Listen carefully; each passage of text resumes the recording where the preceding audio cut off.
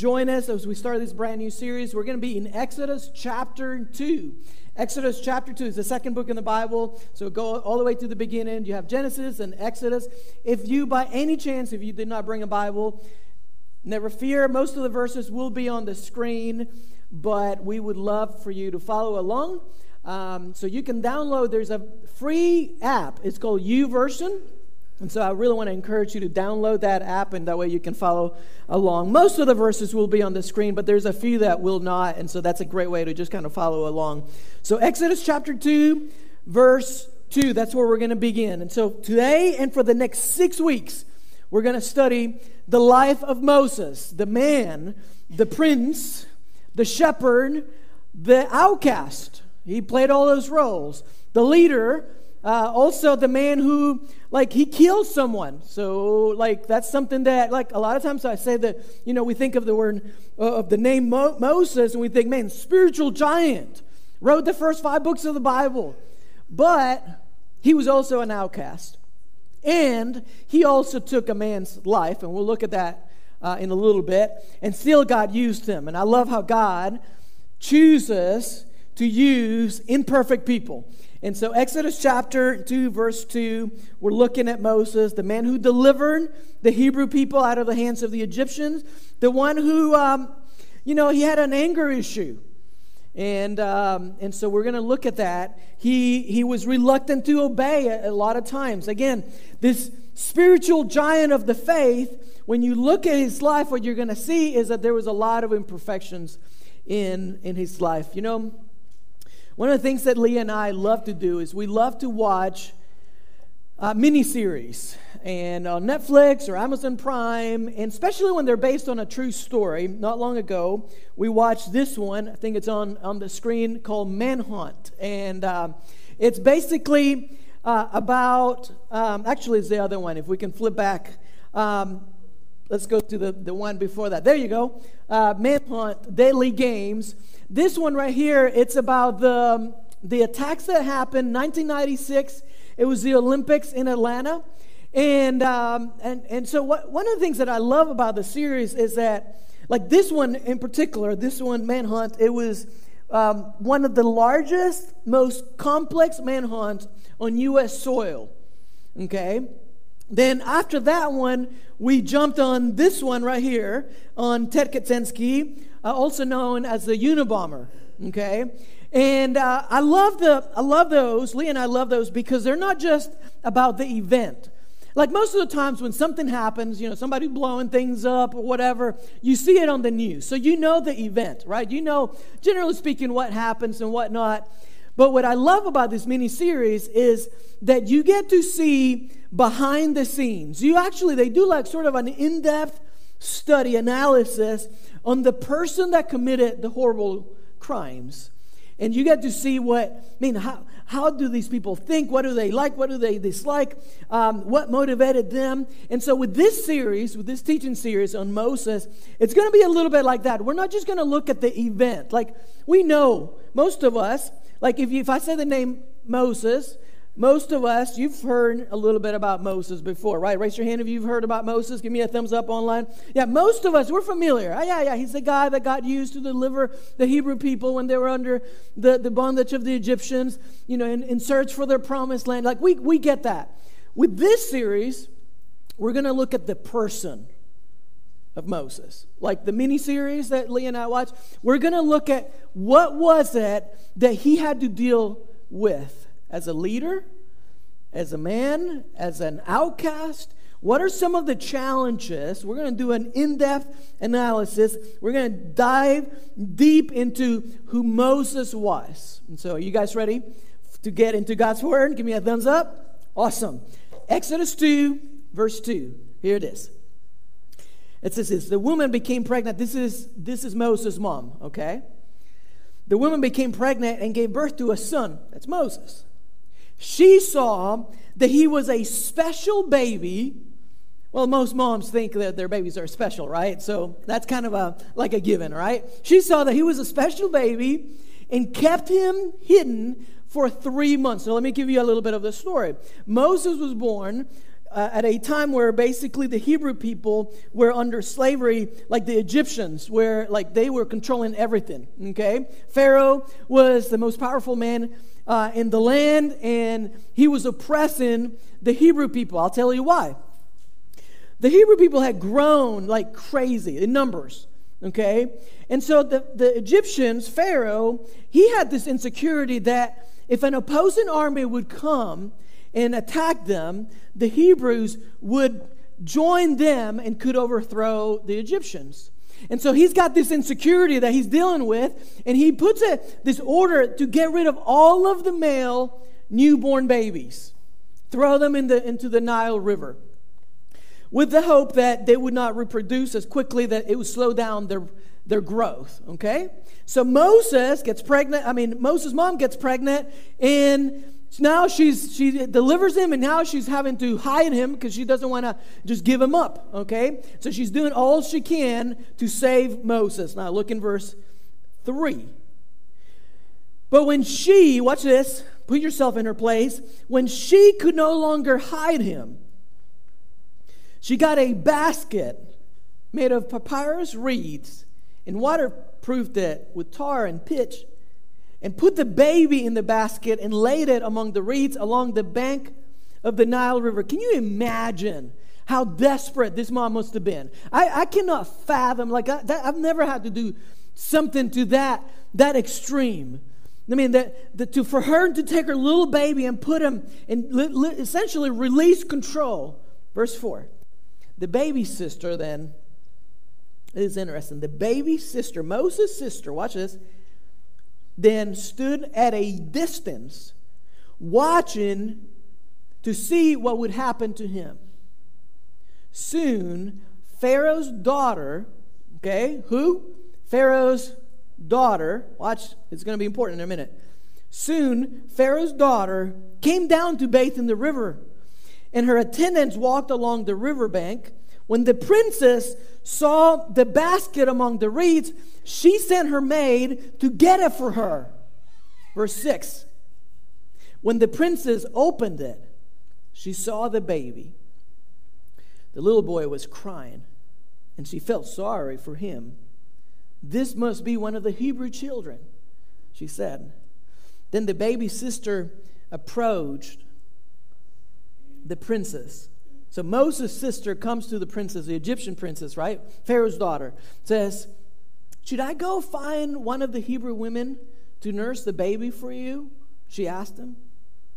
Yes, do, the princess replied. Yeah, that's a great idea. Like we need to take care of this baby. So the girl went and called the baby's mother.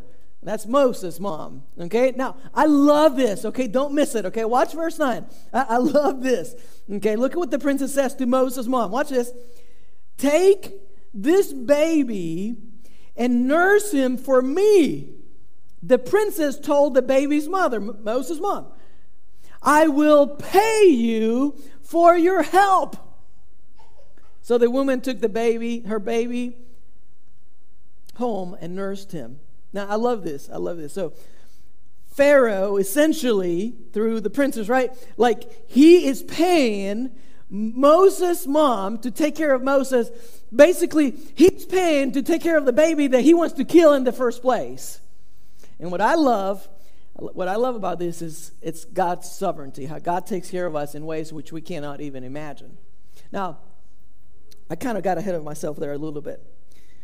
We often fear what we can't control. Have you ever thought about that? If there's something in your life that you fear right now, it's more than likely because you can't control it.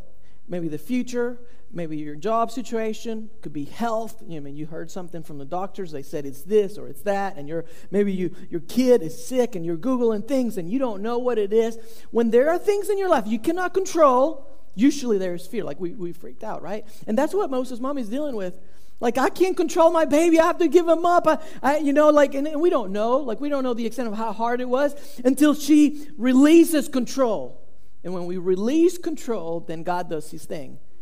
And I love the fact that it's not until she releases and says, okay, Lord, he's in your hands, that God does his thing. And he's sending Pharaoh's daughter to the Nile, and she sees him, and she's like, oh, look, a little baby. And she's, basically asking Moses' mom, would you take care of him? Would you nurse him? And that's the way God does things in your life. Sometimes in your life, God will do things that you don't quite understand. And what's happening is he's taking care of you in a different kind of way, in a unique kind of way, in a way that you cannot imagine. Like if you had to put the plan together, it wouldn't be like this. And so that's just a little detour. That's just a little side note, okay? Freebie. You don't have to pay for that one. Verse 10. Here's the main portion of our verse today. Verse 10. All right? We're talking about identity crisis, by the way. Moses had to deal, for the better part of his life, he had to deal with this identity crisis, and I'll explain what I mean by that, okay? But look in verse 10. Here's the main verse. Later, when the boy was older, his mother brought him back to Pharaoh's daughter, who adopted him as their son. The princess named him Moses, for she explained, I lifted him out of the water. Now, if you study, like Moses, his Egyptian name actually means born out of. So like Moses, pretty much for all of his life, he felt like he was born out of place.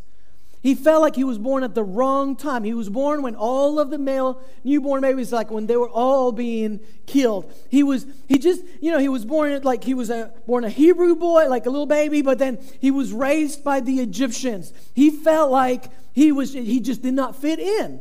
Have you ever felt like that? Like, man, I just don't fit in.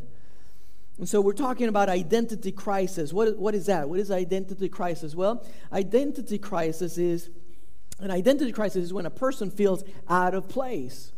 Like I'm not really sure like what my purpose in life is. I don't know my place in this world. I don't know who I am, and I don't know what I'm about. I'm not really sure, like, God, what are you doing in my life? What am I supposed to be doing? What's my role in society? And often, these are not questions that are just asked by teenagers.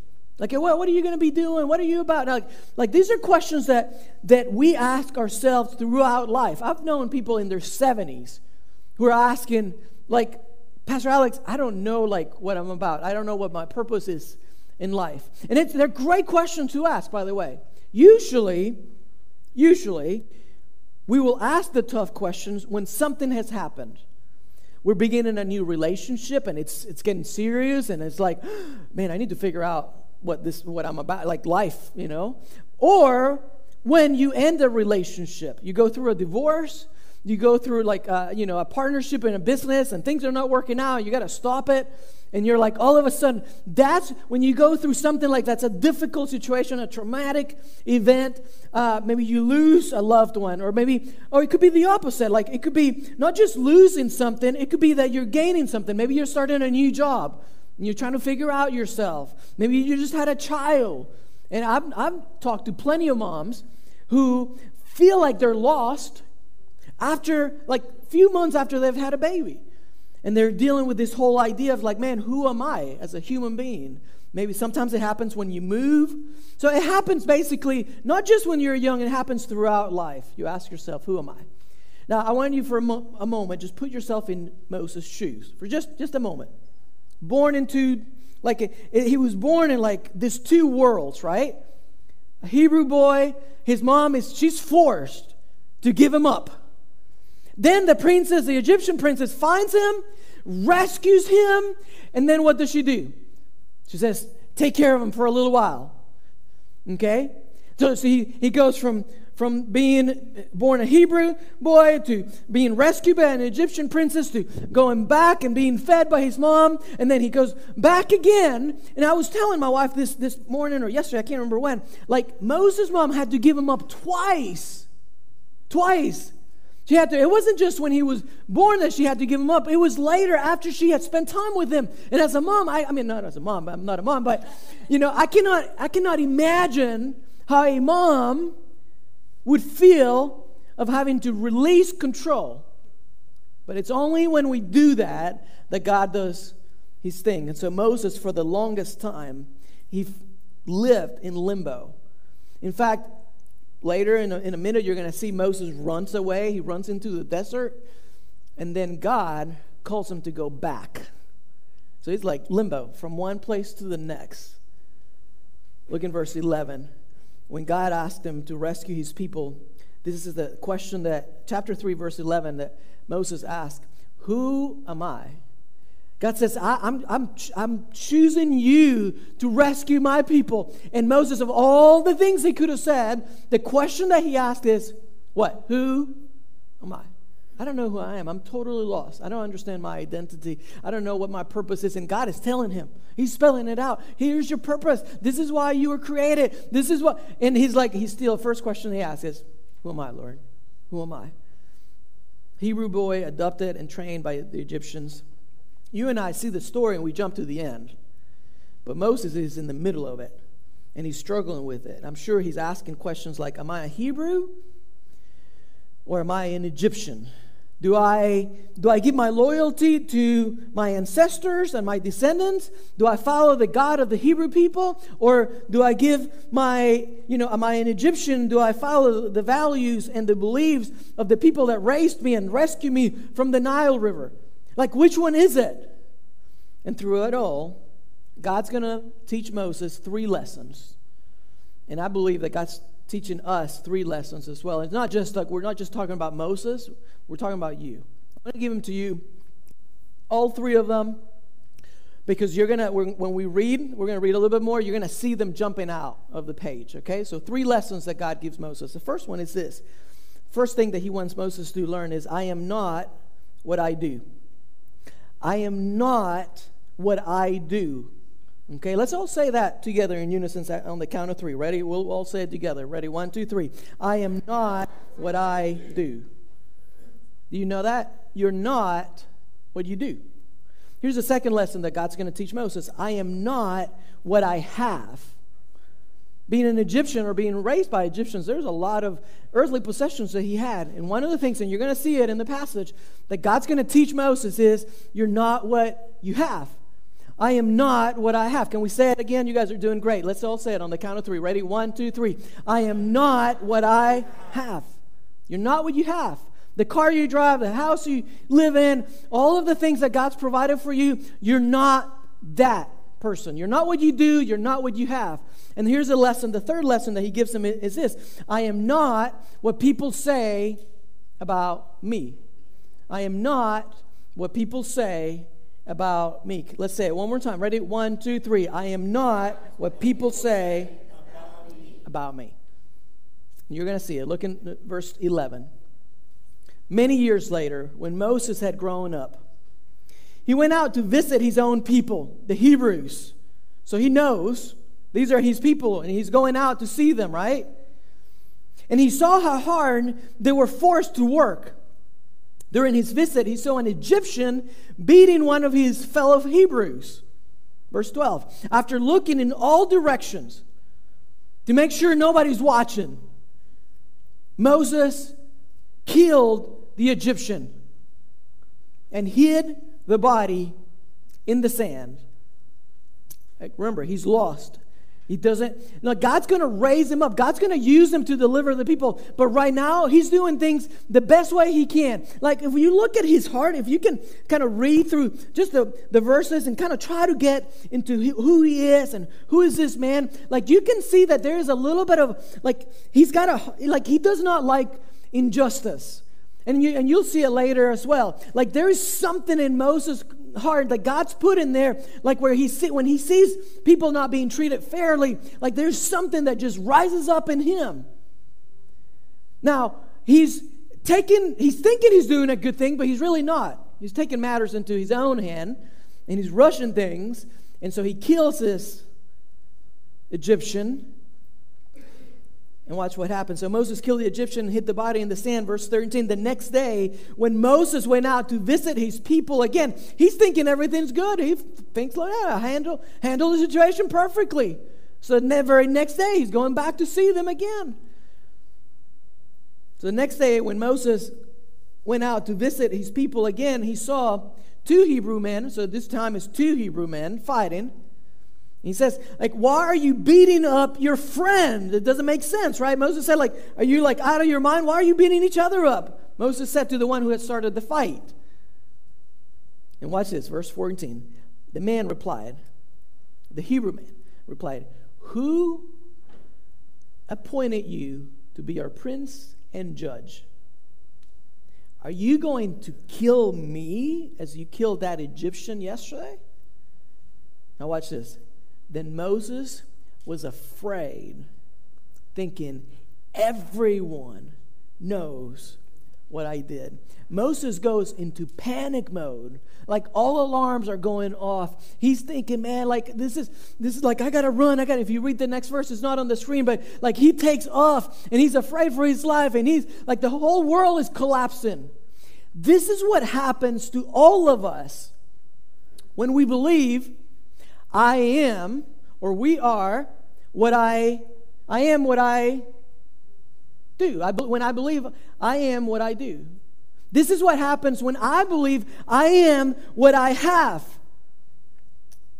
This is what happens when I believe I am what people say I am. Does that make sense? Like this is exactly what happens in your life when you really believe, like if I can get to the next level, and if I can get that thing, or if I can do that thing, that's who I am. And it's like your identity, and you kind of wrap your identity around this thing. And the problem is that when things don't go your way, then you kind of lose control and you kind of lose yourself.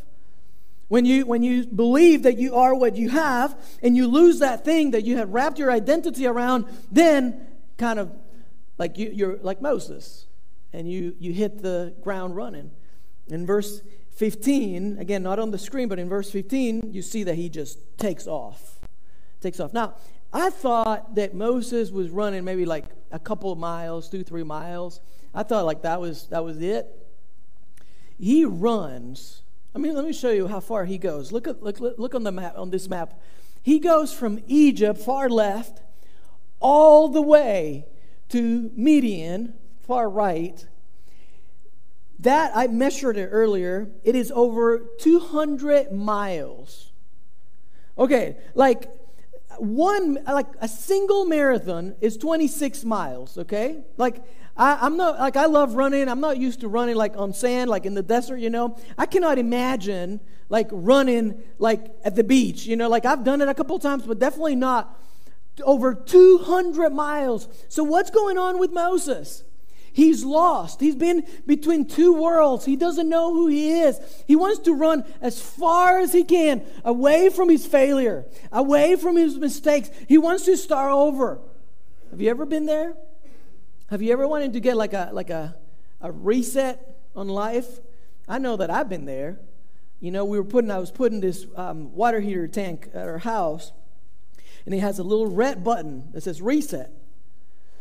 Have you ever wanted to hit the little red button in your life and say, man, God, I made some mistakes. I've blown it. I've done some things I'm not proud of. And like, God, I just want to start over. Can I just a new chapter, God? I've been there before. That's what Moses is doing. He's running from everything. He's running from his past. He does not want to be reminded of his failure. And he goes. And he runs. I'm no longer a Hebrew. They don't accept me. I'm no longer an Egyptian. They want to kill me. Pharaoh was after him. Verse 15, Pharaoh was coming after him. I'm going to escape. I don't know anything about my future. I don't know what's going to happen, but I'm just going to run. Here's what I find fascinating in all of this. Whenever you run, God is still present. I love this because Moses ran for miles. God was already there. He was waiting on Moses. Now, I'm not going to read the whole passage for sake of time, but you get to verse 22, and this is a really cool thing. Moses runs, he's escaping, right, from his failures and all that, and he gets to this place in Midian, and God's there waiting for him, and God's going to provide for Moses a family that's going to love him, that's going to take him in and accept him. God's going to provide a wife. God's going to provide actually a son for him. Look at it in verse 22. So I'm jumping all the way to 22 because of time. I want to get to, there's something here that I want to get to real quick. Later, she gave birth to a son. This is actually Moses' wife, okay? So he runs, makes it all the way to the desert. God's there already waiting for him, provides him a family, provides him a wife. She gets pregnant. God provides him a son, and it says this. Later, she, Moses' wife, gave birth to a son, verse 22. And Moses, watch this, named him Gershom. For he explained, I have been a foreigner in a foreign land. So if you look at this, you can still see that he's struggling. He doesn't know his place in this world. And he didn't have a home in Egypt. He didn't have a home with his Hebrew people. Now he's got this family that has accepted him and loved him, but he's still feeling out of place. He just doesn't know. He just doesn't fit in. And you can see it by the way how he named his first son. He names him Gershom. The Bible says, for I have been a foreigner in a foreign land. That's what that name means. And the beauty of it all is that God, when you feel hopeless, He understands. And He's very present in your life, even when you can't see Him. And when you run, He's already there. He's beat you to it. And He's waiting on you. And even though Moses ran, God still had a plan. And here's why. Here's why. Don't miss this, okay? We're going to wrap it up here in a minute. The first 40 years of Moses' life, God taught him who he was not. He taught him, I am not what I have. I am not what I do. I am not what people say about me. But the next 40 years, God's actually going to teach him who he actually was, who he is. And so I'm going to ask our worship team to get on stage. We're going to wrap it up with a couple more verses, and we'll be done. And I'll show you why I say this. First 40 years, God taught him who he was not. You're not what you do. You're not what you have. You're not what people say about you. Next 40 years, God's going to show him who he is. And this is how I know this. We're going to fast forward into Exodus 18, verse 3, okay? So hang in there with me. Exodus 18, verse 3. Okay? So in Exodus chapter 2, verse 22, we see that he has this son. We know that way he names him. He's still struggling with finding his place. Years later, Exodus 18, verse 3, watch what happens. So Moses' first son was named Gershom. We already know that. We learned that in chapter 2. For Moses had said when the boy was born, I've been a foreigner in a foreign land. We got that. Yeah, we're good. We're tracking. Okay? Now watch verse 4. His second son was named Eliezer. For Moses had said, watch this, the God of my ancestors was my helper. He rescued me from the sword of Pharaoh. So let me kind of bring it home for you, okay?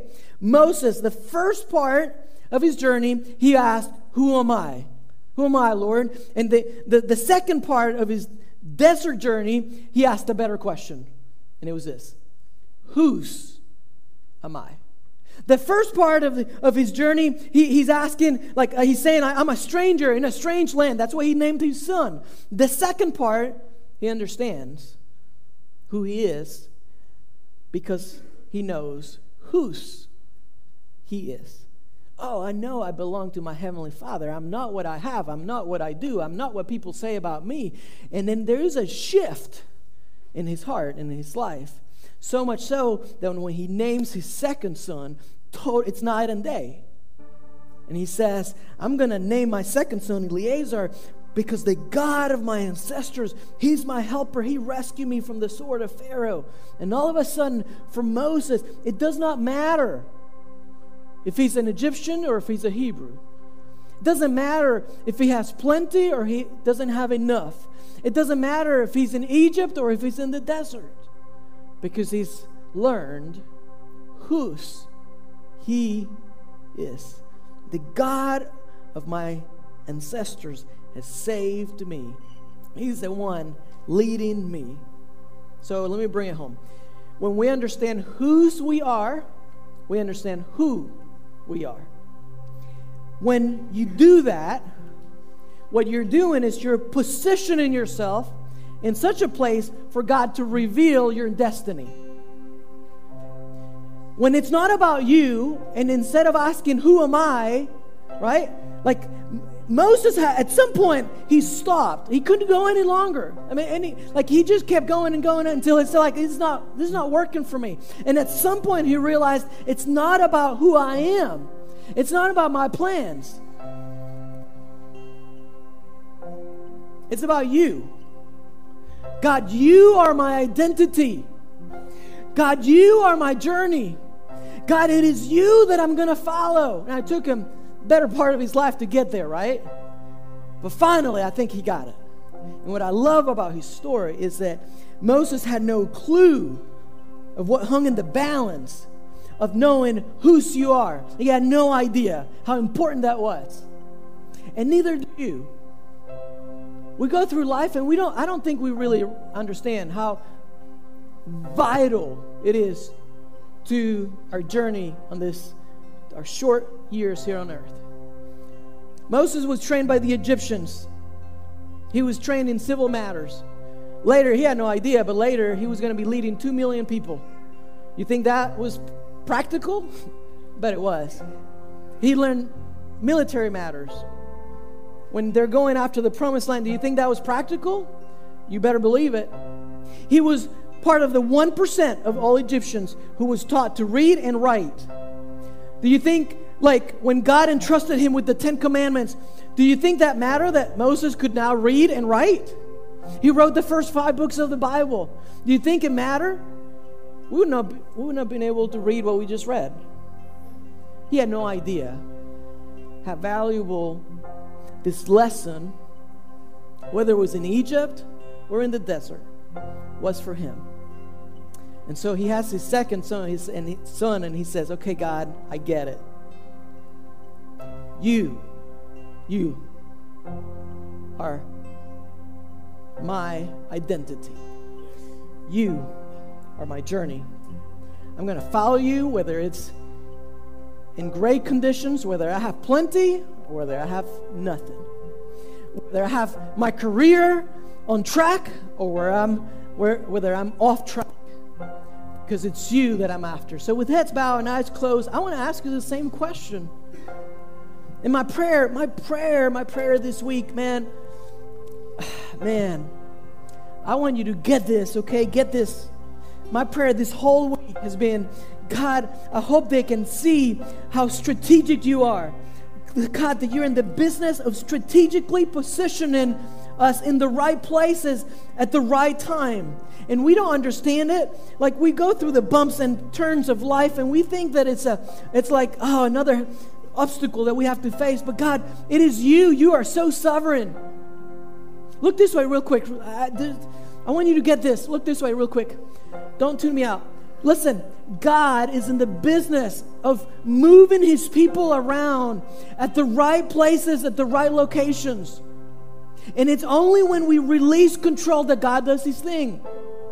So put yourself in Moses' mom's position, right? Like, she wants to take care of the baby. I get that. Like, I would want to do the same thing. But it's only when she releases him that God does the miracle.